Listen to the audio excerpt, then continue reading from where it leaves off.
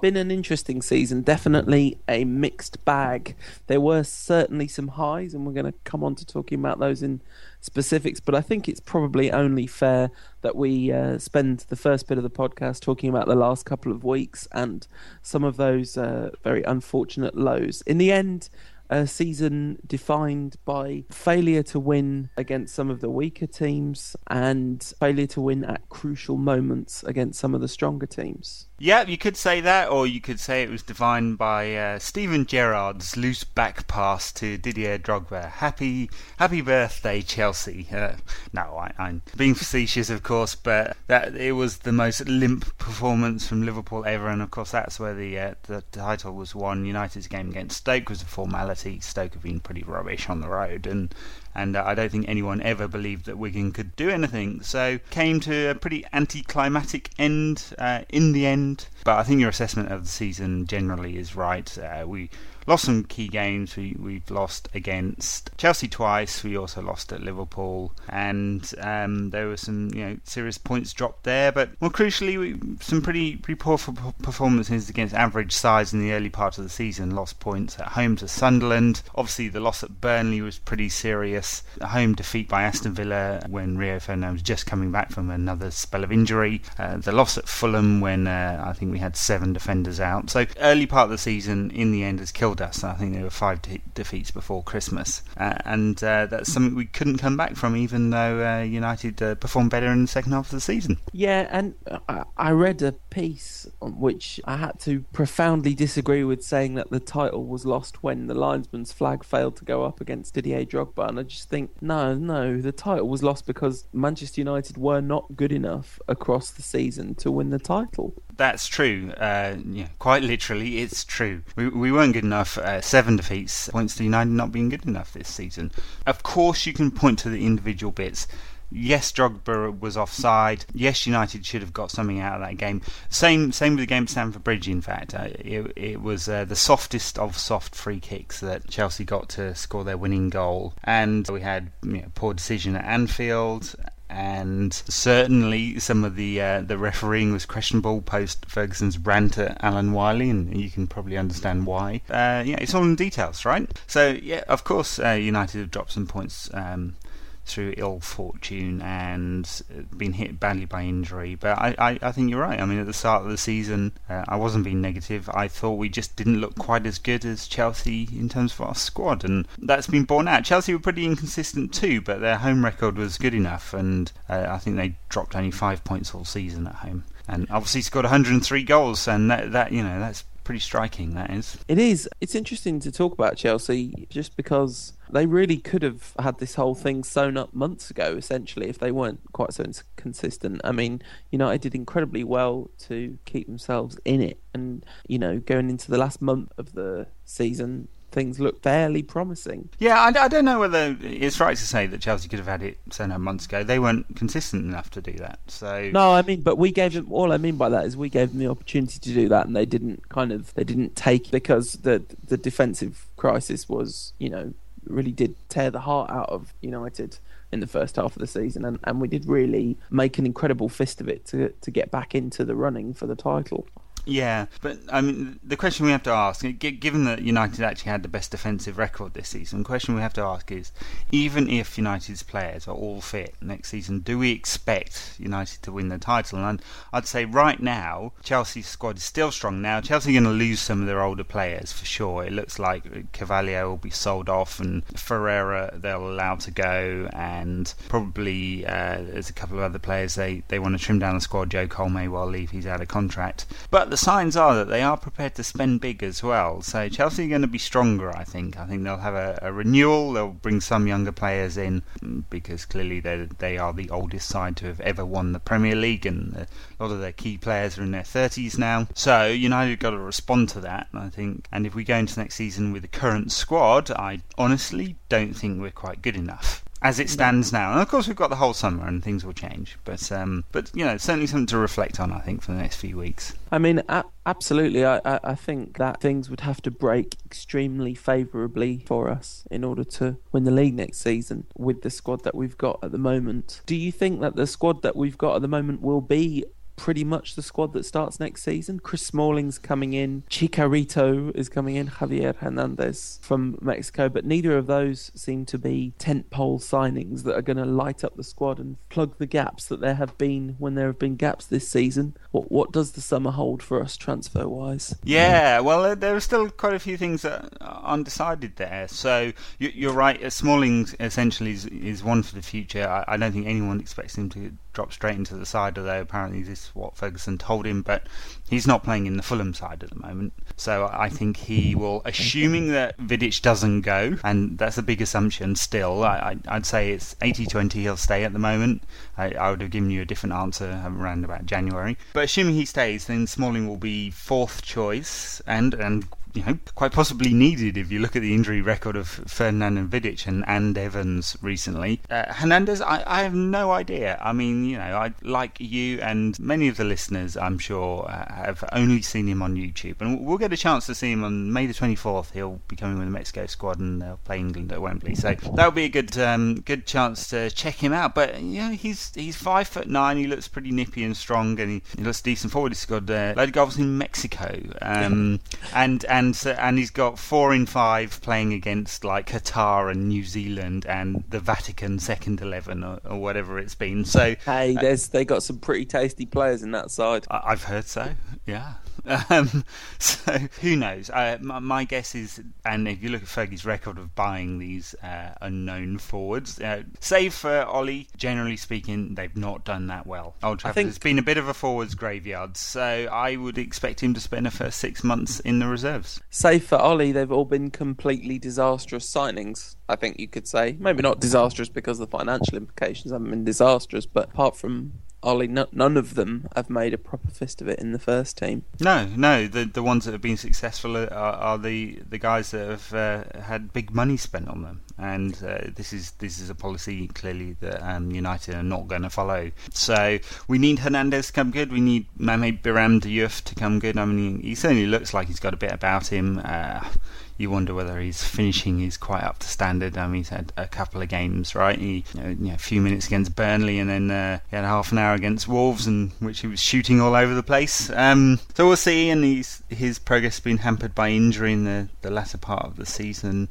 But we've actually got 7 forwards now. So, but you kind of, aside from Rooney, there's question marks about all of them, aren't there? Berbatov's form and his place in the tactical formation, Macheda's attitude problem, the fact that he appears to be fathering children. He's only 12, and he's not had the impact this season that we'd hoped. Hernandez and Diouf we've spoken about, and Michael Owen, he'll come back. How long before he gets injured again? I'm gonna go out on a limb and say not long. Yeah, so that's the problem. And of course, the biggest problem for United is in midfield. I mean, this is part of the reason why Ferguson's changed the tactical formation and is so reluctant to play 2 up front.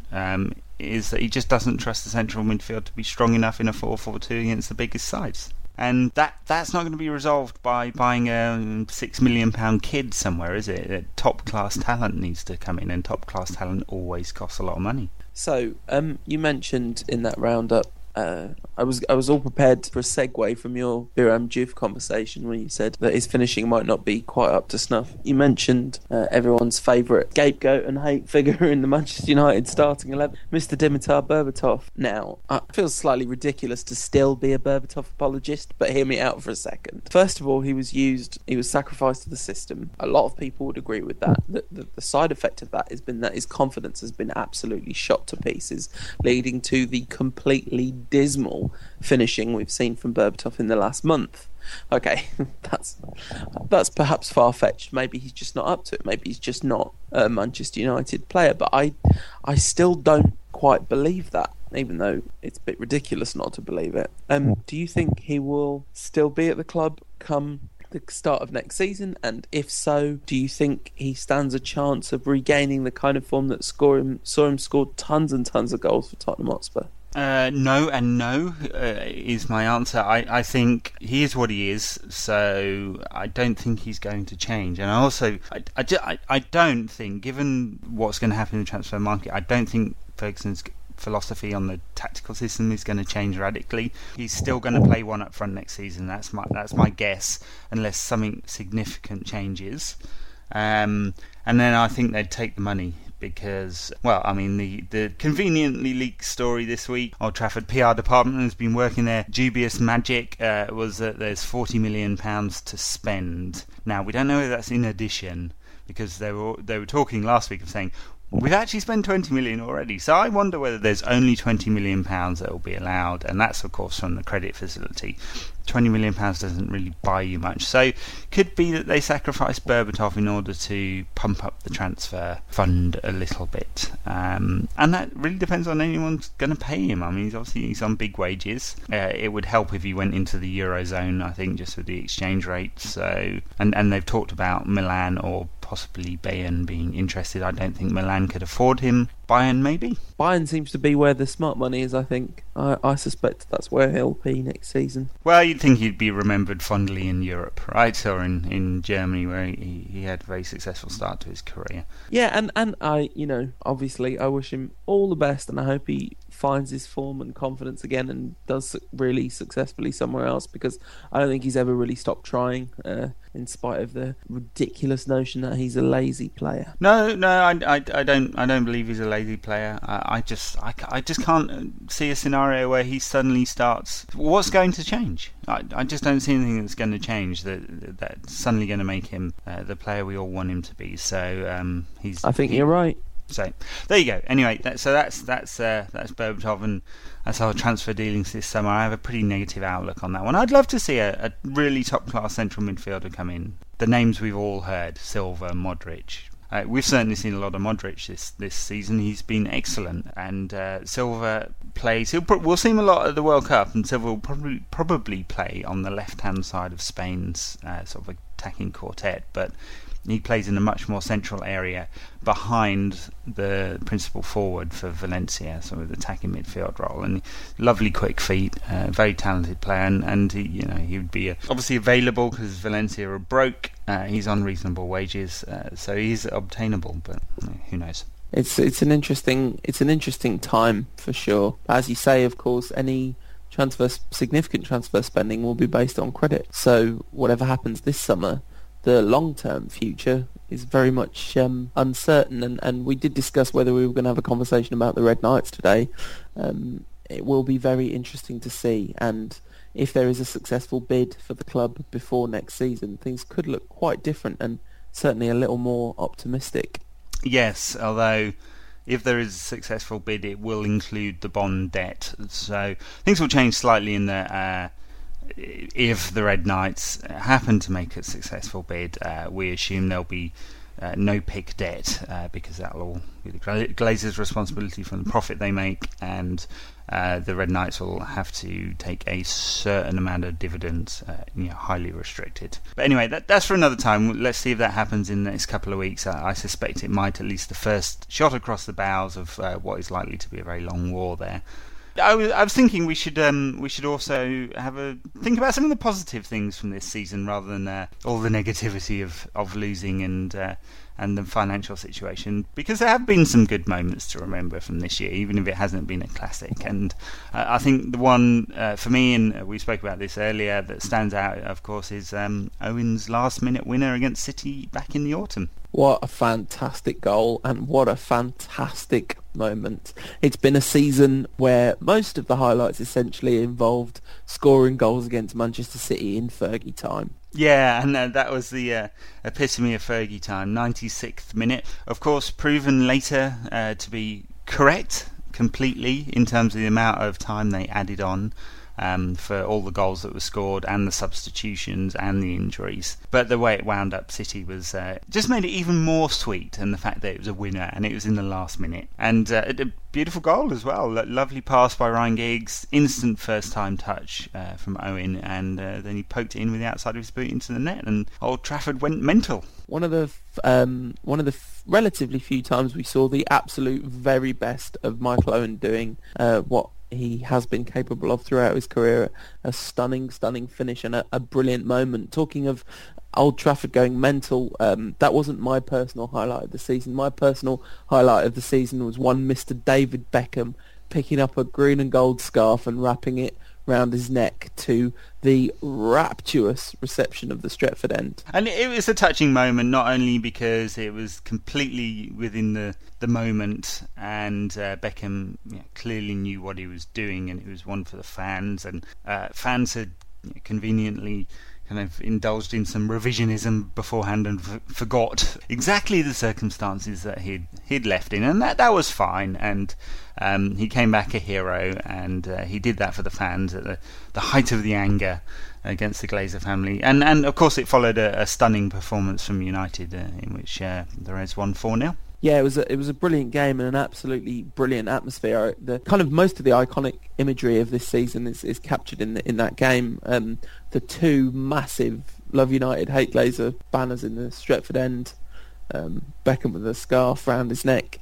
The kind of, as soon as the result was beyond doubt, it became all about the kind of Beckham story and the Glazer story, and it was just absolutely fantastic. And you say indulge in some revisionist about the stuff about when he left, but whatever, man. The guy was clearly a fantastic Manchester United player who had Manchester United in his heart in quite a profound way. He's a fan, and he's been quite clear about that. And so that was a great moment. Of course, another great night under the lights at Old Trafford was the second leg of the Carling Cup semi-final, when United again scored a late goal to beat Manchester City and send the team through to the Carling Cup final at Wembley, where they rather fortunately, I guess, beat Aston Villa on the day. Yeah, when we were talking about what we were going to pick, you suggested the Carling Cup final. I'm afraid I can't bring myself to pick that over the semi-final, which really was, as a reporter said the next day, the match mattered so much more than the competition. It really did stimulate United's season, that second leg victory, didn't it? And it was really needed, because it wasn't that long after United had been dumped out of the FA Cup by Leeds United. And obviously we'd had all those Premier League defeats before Christmas, and the loss to Besiktas, and just got through the Champions League group thankfully. But I think United were on a pretty big downer coming into that game against City, and obviously we've been beaten the week before, and City had been crowing about that, and beat them in dramatic circumstances. Wayne Rooney's header was just perfect, and it really did stimulate United for a while. And you bring up a lovely segue into our next highlight. Simply put, 2 words: Wayne Rooney. What an extraordinary season he has had. What an extraordinary player he is. And how thankful I feel to have him at our club, because he has lit up the Premier League this season, won every award going, and so well deserved. A phenomenally gifted footballer. He's been wonderful, and of course he's essentially missed the last 5 weeks of the season. He's hobbled through so many matches. I think one of the things that sums up how important Rooney's become to United now is that second leg against Bayern Munich, where he clearly was not fit. He was hobbling around, but just the sheer presence of Rooney in the starting lineup gave everyone such a huge lift, and the atmosphere was fantastic. And United started in such a great fashion in that game just because Rooney was there. I think he barely contributed to it, and he's become that kind of player for us now. We rely on him massively, too much, of course. He's been brilliant, and he's adapted his game once again.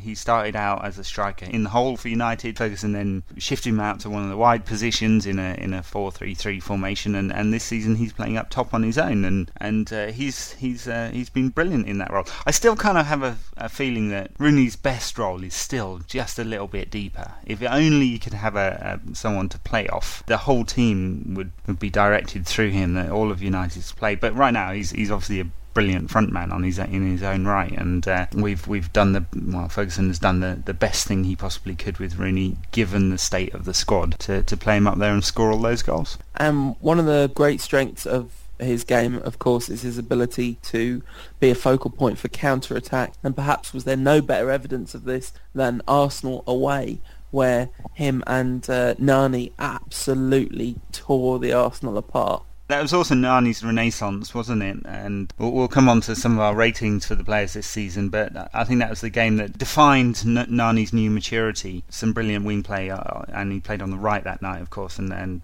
gave Arsenal a pretty torrid time. But it was the goal of the season, voted for by the players. It was my personal favourite goal of the season. United's 6.7 second lightning quick break from box to box involving Park, Nani, and then finished with a beautiful flourish by Rooney. My favourite goal this season, and just summed up just the brilliant way United approached the game at the Emirates, and the massive sucker punch that they produced. And we all knew it was coming, didn't we? Because it happened twice last season against Arsenal, and they did it again. It was quite impressive stuff, and yeah, I'm kind of excited to see what happens next with Wayne Rooney, and I really do hope that Sir Alex can build another team around him, even though it's not looking definite. So let's talk about those ratings, and we'll start with Sir Alex. You've given him 7 out of 10. Yeah, this caused some controversy, didn't it, on the blog? I think Sir Alex and the whole squad's performance kind of go hand in hand, right? So I think in United terms,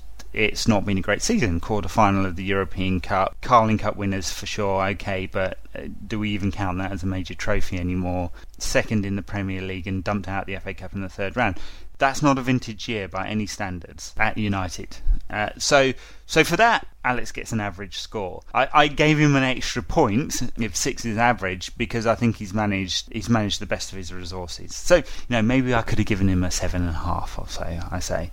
He's managed the resources in a great way, and it's his sheer drive and determination that has taken United to achieve more than perhaps this squad should have achieved this season, especially with all the injuries. And so I thought 7 was a fair score there. I think it's an extremely fair score. I think it's perhaps even slightly generous because, yes, he has managed the resources well, and he has built a side when Rooney's fit and Nani and Valencia are playing well that looks really impressive and is devastatingly effective on the counter-attack. But he's made some very key decisions which haven't worked out. Okay, so bringing Rooney on gave us a massive lift against Bayern, but we ended up losing that match and losing Rooney essentially for the rest of the season. I mean, he's played, but he hasn't really played since then, and Sir Alex has to take some blame for that potentially. Well, yeah, he spent half an hour of that game with no striker on the pitch, of course. Which was a pretty poor mistake. The other mistakes he's made, I guess, are not adequately replacing the players that left. I mean, Valencia came in and has had a great season. I gave him a very high rating. I put him in my top 4 this season, and we scored more goals in the Premier League than we did last season.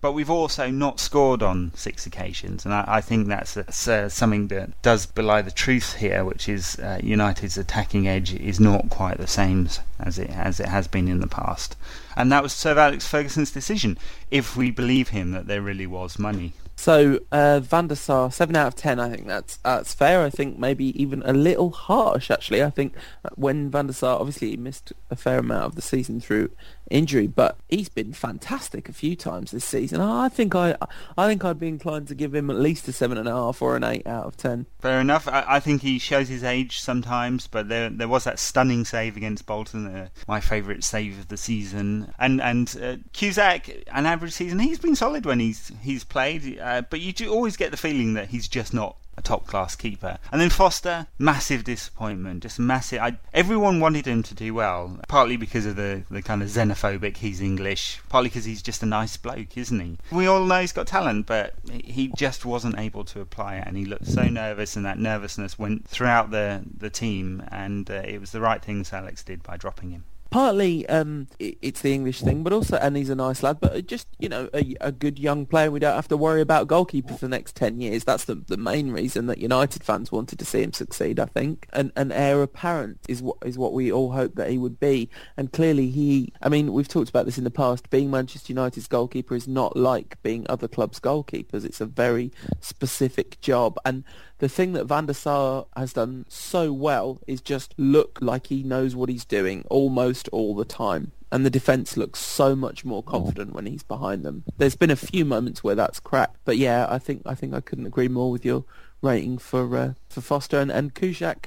Yeah, absolutely fine. Just does the job. A great second choice keeper to have in your squad. Yeah, and right backs, Gary Neville, Rafael da Silva, John O'Shea, Wes Brown. I gave them all 6s, and da Silva a 5. And Gary Neville's had a decent second half of the campaign when he got fit. I thought he had some pretty poor games against Chelsea and Bayern Munich in particular, and they were 2 crucial games. And I thought he got found out for pace and positionally, and you kind of expect that at 35. But then again, he had some remarkably good games as well. He's still a class act. He's just not physically as good as he was. Brown injured half the time. Well, what do you expect? He always is. And of course, John O'Shea's campaign was blighted by that blood clot he had in his thigh in November, so he missed the vast majority of the second half of the campaign.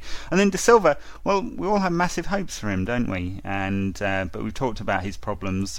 He gets himself out of position and he pulls players back, and it's happened countless times. And 2 very high-profile incidents this season: the penalty that perhaps shouldn't have been against City, against Craig Bellamy, and the red card against Bayern Munich, and that cost United. And it was his tendency to pull players back when he's trying to get back at them, which is a little bit naive, and he needs to just stamp it out and remember that first 45 minutes against Bayern Munich, and think that we do have a potentially top-class right-back on our hands. So, talking of top-class full-backs, ladies and gentlemen, please be upstanding and provide a standing ovation for Monsieur Patrice Evra. 9 points you gave him out of 10 points. That's 9 out of 10 for those of you not familiar with Mr. Evra's mother tongue. Phenomenally brilliant season. Just one of my favourite all-time Manchester United players. He's hilarious whenever you see him interviewed. I don't know if you saw I think it was the Sunday before last of the season, one of the papers had a brilliant interview with him. Just on the pitch though, devastatingly effective going forward, phenomenally competent defensively, terrific, and an all-round great season. I don't find too much to argue with your 9 out of 10 score. He's just been superbly consistent as well, and he looked like he got tired towards the end of the season, I thought, and he has played a lot of games this season, but yeah, he's just been superb, and it's not a surprise that there's a lot of speculation about him leaving. I'm sure agents will be getting involved, and a lot of other clubs would want him, but I just can't see him leaving, so I'm sure we can look forward to a few more years of Evra's brilliance. In the centre of defence, of course, that was a serious problem for United this season. Neither Vidic or Ferdinand nor Evans could stay fit for any long period of time, could they? So, Ferdinand started just 12 Premier League games all season. His back problem looks chronic. It's caused all sorts of issues for him. I'd be really surprised if we don't see a similar problem next season as well. I don't think back problems solve themselves that easily. And then Vidic had this strange nerve problem, and for weeks and weeks on end we were told he'd been training and he was fit, and then he'd pull himself out, and I think that led a lot of people to believe that his commitment to the club wasn't all that it could be, and especially with his agent clearly hawking him around Europe, and I think that affected his performances. I think we saw right at the end of the season actually the real Nemanja Vidic, and we all hope he stays and is the heart of our defence next season. Now, I thought Johnny Evans was excellent this season when he played, and of course he had that ankle injury during the sort of autumn and winter months, and that didn't help him at all, and I think he suffered a bit of a dip of form there. But when aside from that sort of period, I think whenever he's played, he's been really good. Yeah, I think your ratings are pretty fair. I mean, Rio's looked brilliant in patches this season because he's a brilliant player, but that injury's obviously taking it out of him, and it was brilliant to see Vidic kind of so super committed to the cause in the last couple of months of the season, and it kind of made me do almost a mental double take where I was thinking, wait a minute, a month ago I was pretty certain he was out of here. He might have been leaving in January, but now, like you said, 80-20 in favour of him staying, and that would have been a very different situation a few months ago. And Johnny Evans, looks like he could be one of the greats for a long time, actually. Johnny Evans, does he really? He's still very young. Yeah, 22, yeah. And I think central defenders are probably players that mature later, because it's that kind of understanding and reading of the game that's so important, yeah. I think central midfield's been a real problem for us this year, obviously, and I think that's reflected in a lot of my scores. I scored Gibson and Anderson and Carrick all at 5s, and I thought none of them had a great season. I know Gibson scored a few goals. I have an irrational hatred of Darren Gibson. I just don't think he's very good. I think Michael Carrick's had his poorest season at Old Trafford by miles. And Anderson was pretty disappointing, and I wrote a piece right at the beginning of the season saying last chance for Anderson, and well, he'll probably get one more chance. I don't know. There's a lot of rumours that they'll try and ship him out. The problem is he won't be fit till Christmas, so I don't think he'll leave this summer. Who's going to buy an injured player? But when he did play, I just didn't think he was very good either, for the most part. We were saved, of course, by Darren Fletcher, who was absolutely superb all season. Yeah, with the slight tongue-in-cheek, we dubbed him Manchester United's most important midfielder, Darren Fletcher, but your scores at the end of the season roundup clearly do make him officially United Rant's most important Manchester United midfielder, giving him an 8 out of 10. Incidentally, before we move on from Anderson, I think 5 out of 10 is extraordinarily generous. I think Michael Carrick has had a much better season than Anderson. I would give Anderson maybe 2, because he's had, one good game, maybe, out of the season, for a lot of it with injury, but when he was around, didn't look like making any kind of impact whatsoever. I think that's a little generous, in fact, for Anderson. And although Carrick's had a pretty dodgy season, I think he's been okay often enough to warrant 5.5, 6 out of 10. But yeah, no debate whatsoever about Darren Fletcher, 8 out of 10. But it would be higher if the last couple of months of the season hadn't dipped slightly. Yeah, I think you're right, he did, and we were saved a little bit because Paul Scholes obviously came into form the last few months of the season. Yeah, that's why I gave him a 7, because I think over the course of the season he probably hasn't deserved a 7. No. I was a bit generous. Also, yeah, Ed, also he's Paul Scholes. That's why you gave him a 7. That's right. He is a legend. That's where he starts, at 7s. Yeah, exactly. Like 7 is, he does definitely get the legend bump. Someone who hasn't got the legend bump, I think this is harsh, Ed. I think, in fact, if you look at Ryan Giggs and Paul Scholes' season, they're almost identical, just in reverse. Giggs was imperious in the first half of the season, and Paul Scholes has had a brilliant little finish to the season, and I think they both deserve 7 out of 10, and it's just the order in which it's happened that's made you give Ryan a 6. Yes, maybe Giggs' poorer performances have come at the end of the season, and that's clouded my judgment a little bit because it's fresher in the memory.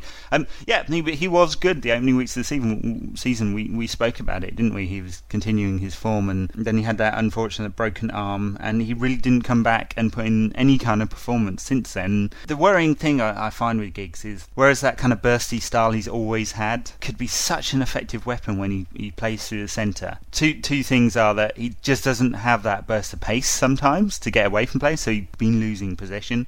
And then more often than not, Ferguson's actually played him wide this season, which he's admitted himself and said he wasn't planning to, but he has done. Giggs' ability on the ball is still there, but his obviously playing in that kind of wide position, he's never going to beat a man anymore, and so I think his performances have dipped because of that. Yeah, I think you're right, but I think he deserves 7 overall for the season, given how brilliant he was.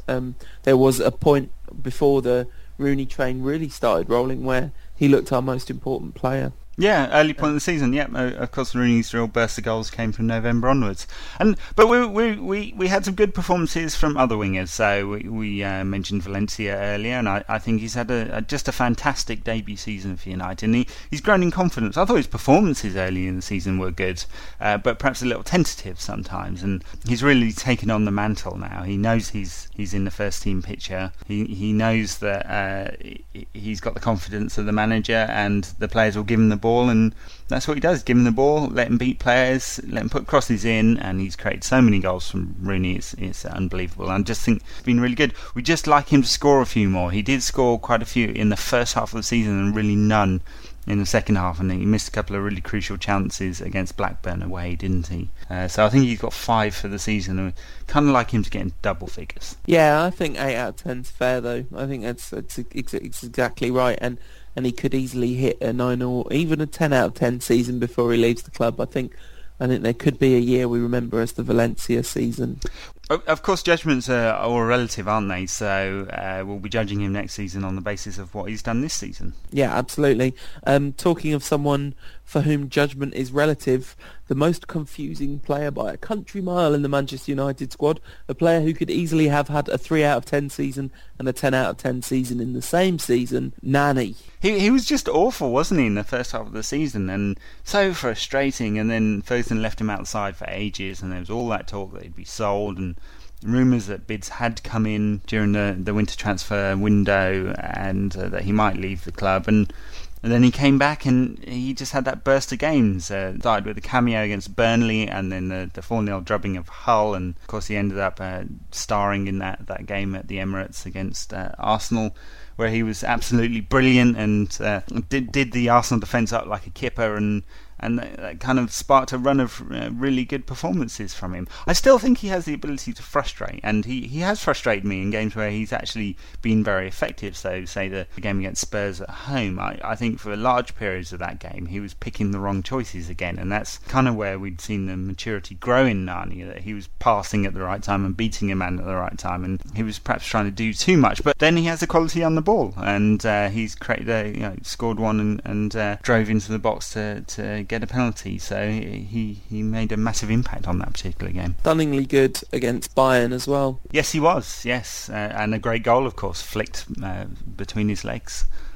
I don't know, it's not impossible. It isn't impossible that Nani could be a genuine world beater who's just come to maturity very late. I still don't think that's out of the question, although I certainly wouldn't say it was likely. Owen Hargreaves, you've given him a question mark because he played less than 30 seconds of the season. Was brilliant to see him come on though, wasn't it? It really was, yeah. He had I think it was 27 seconds on the pitch, in which time he headed the ball and had a shot at goal, shall we say, let's be generous. There was a great tweet after that, actually. So in 30 seconds he had one shot at goal, meaning on average he's United's best striker of a ball this season, with 1,700 strikes at goal on average per game. That's a lot. Ji-sung Park was kind of great once or twice, and then kind of okay the rest of the season. Very fair, 6 out of 10. Brings us on to our forwards. We've talked a little bit about Wayne Rooney already.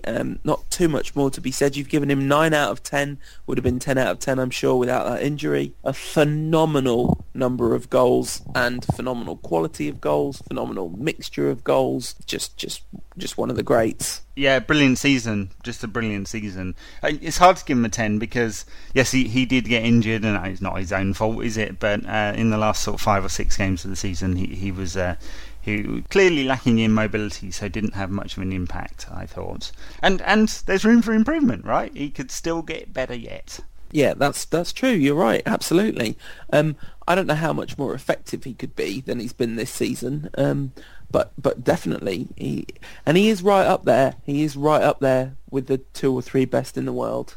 Yeah. So the one worry for me with Rooney is burnout, and I was just doing a little bit of research on this because, of course, Landon Donovan, the American forward who played for Everton for a while this season, said he thought Rooney looked shattered, and I do tend to agree with that. He's played 44 games this season, which isn't over the top, plus some England internationals. Plus he played a lot of the pre-season, so over the course he's probably had about 60 games or so, and not all of them competitive. But he's had more than 400 competitive games already, and he's only 24, and that's a lot. It really is a lot, and if he carries on playing to, say, Giggs's age, he'll have played like 1,000 games. So there is a risk here, and of course he's going to play all summer, and depending on how far England go in the World Cup, and straight into pre-season after that, he'll get almost no break. So there's a risk next season he will need a break, and they might need to give him a month off or something over the winter, or he's going to get injured again. Yeah, I completely agree. And given how we're not likely to be any particularly less reliant on him this time next season, I don't know. Can't help thinking that if Sir Alex was 45 years old, he'd be more inclined to give Rooney a month off because there's less at stake for him. got longer to work with him, more chance to give. Anyway, but and also if he trusted the players we had in forward positions a little more, then he would give really more of a break. And that kind of comes to my ratings for the rest of the forwards. I gave Berbatov and Macheda a 5 and a 4 respectively, and Owen a 5 and Diouf a 4. And I find it hard to give any of them any more than that. No, absolutely, and I'm sure a lot of people would say that Berbatov didn't deserve 5. But, I think it's fair to give him 5. He did all right a few times. If you distill it down to Premier League and starts, he's got 12 and 24, which is a pretty good strike rate. But then if you actually take the whole season, including he just didn't score in any of the Champions League games he played in, given that he didn't actually start in many of them. So I think he's had some excellent games. You're right. And we're just talking about this season, and let's say the Bolton game away was maybe his best, but too often just too frustrating, and the end product wasn't good enough. And when I said some people wouldn't give him 5, I meant they wouldn't give him that many, rather than that's too few kind of thing. I'm sure a lot of people would be inclined to say, "Oh, Berbatov only gets a 1. He'd be rubbish," but I don't think that's quite fair. Well, we don't engage in that kind of tabloid nonsense here on Rant, do we? I mean, I've never seen you engage in tabloid nonsense on Rant, Ed. Never. No, maybe only the time I put up that picture of Cristiano Ronaldo with the words "just fuck off to Real Madrid." Yeah, I remember that. And also, let's not. No, I was going to talk about Steven Gerrard, but let's not sully the podcast. Federico Macheda, 4 out of 10, fair enough. Let's hope that's a 6 or a 7 next season. If not, an 8, that'd be amazing. And I think Michael Owen's got exactly the same score that everybody would kind of have expected him to get at the beginning of the season, 5 out of 10. He's Michael Owen, phenomenally talented footballer. Just way too injury prone and not nearly as mobile as he used to be. Highlight of his season, apart from that City goal, obviously the game against Wolfsburg, where he scored a hat-trick. Yes, and 9 goals. I mean, I don't know, is that good enough return? Tevez got 15, although only 5 in the league. Very average from Owen. We'd love to have someone better, basically. I don't know whether we will. I mean, Owen's signed on for another year, so we'll definitely see Owen next year. No, I'm glad he's there next season, because I think he can do it. He can do a job, definitely. I wouldn't want him shipped out particularly, but you don't want him to necessarily be the number 2 best striker at United. No, and of course his poor season has led to an omission from Fabio Capello's World Cup squad. Hardly a surprise, was it? I don't. No, but nice segue nonetheless, Ed. Yeah, I can't help myself sometimes, but it's just nice to end the pod on a little bit of World Cup talk. Of course, there are 9 United players going to the World Cup, 8 in the first team squad, and plus Zoran Tosic, who's currently at Cologne, and who may not return to Old Trafford. They may decide to cut their losses on him. So yeah, plenty of Reds interest. Also, another 9 former Reds at the World Cup as well. Although a couple of disappointments, Ruud van Nistelrooy wasn't picked in the Dutch squad, and I think he was very disappointed about that after he moved to Hamburg in the second half of the season. He thought that might give him enough game time to force his way into the squad. Didn't happen. Juan Veron, who has played a lot for Argentina recently, now at Estudiantes, didn't make it either. Juan Veron fell foul to Diego Maradona's new policy of being completely mental. Can I just... I know we're talking about Manchester United players here, but if you were managing Argentina, would you A, take Esteban Cambiaso to the World Cup, or B, not take Esteban Cambiaso to the World Cup? Yes, I'd probably take him, given how good he's been for Inter this season, yes. Zanetti's a tougher call, because obviously he's been a brilliant player over his career, but he is 36. Yeah, that's not a completely mental decision, but not taking Cambiaso. Anyway, we're going to have more World Cup talk. Ed will try and make it as United-centric as possible for everyone, but we're going to do a podcast a week for the duration of the World Cup, which will be about what you get from us Rantcast-wise during the summer. We'll be back, obviously, after the World Cup with season previews and all that sort of good stuff, but if you don't want to hear us saying every week, well, I haven't bought anyone again, I think we'll probably not do a weekly podcast during the summer when the World Cup's not on. That sounds about fair enough, and hope all the listeners have enjoyed the podcast this season. We'll certainly be back during the World Cup and for the North American pre-season tour, cover any of the signings we've hopefully made over the summer. Let's be positive about it, and thanks for listening. Yeah, thank you very much. It's been a real pleasure, Ed. Thanks for letting me do this with you all season. It's your website. I'm just a visitor. And yeah, thanks to all the Rantcast listeners that have got in touch. If you haven't and you've wanted to, please do, because it definitely gives us fuel to keep talking at you. You can follow me on Twitter, twitter.com/UTD Rantcast. Ed is, of course, at United Rant, but you knew that already. And we'll see you during the World Cup.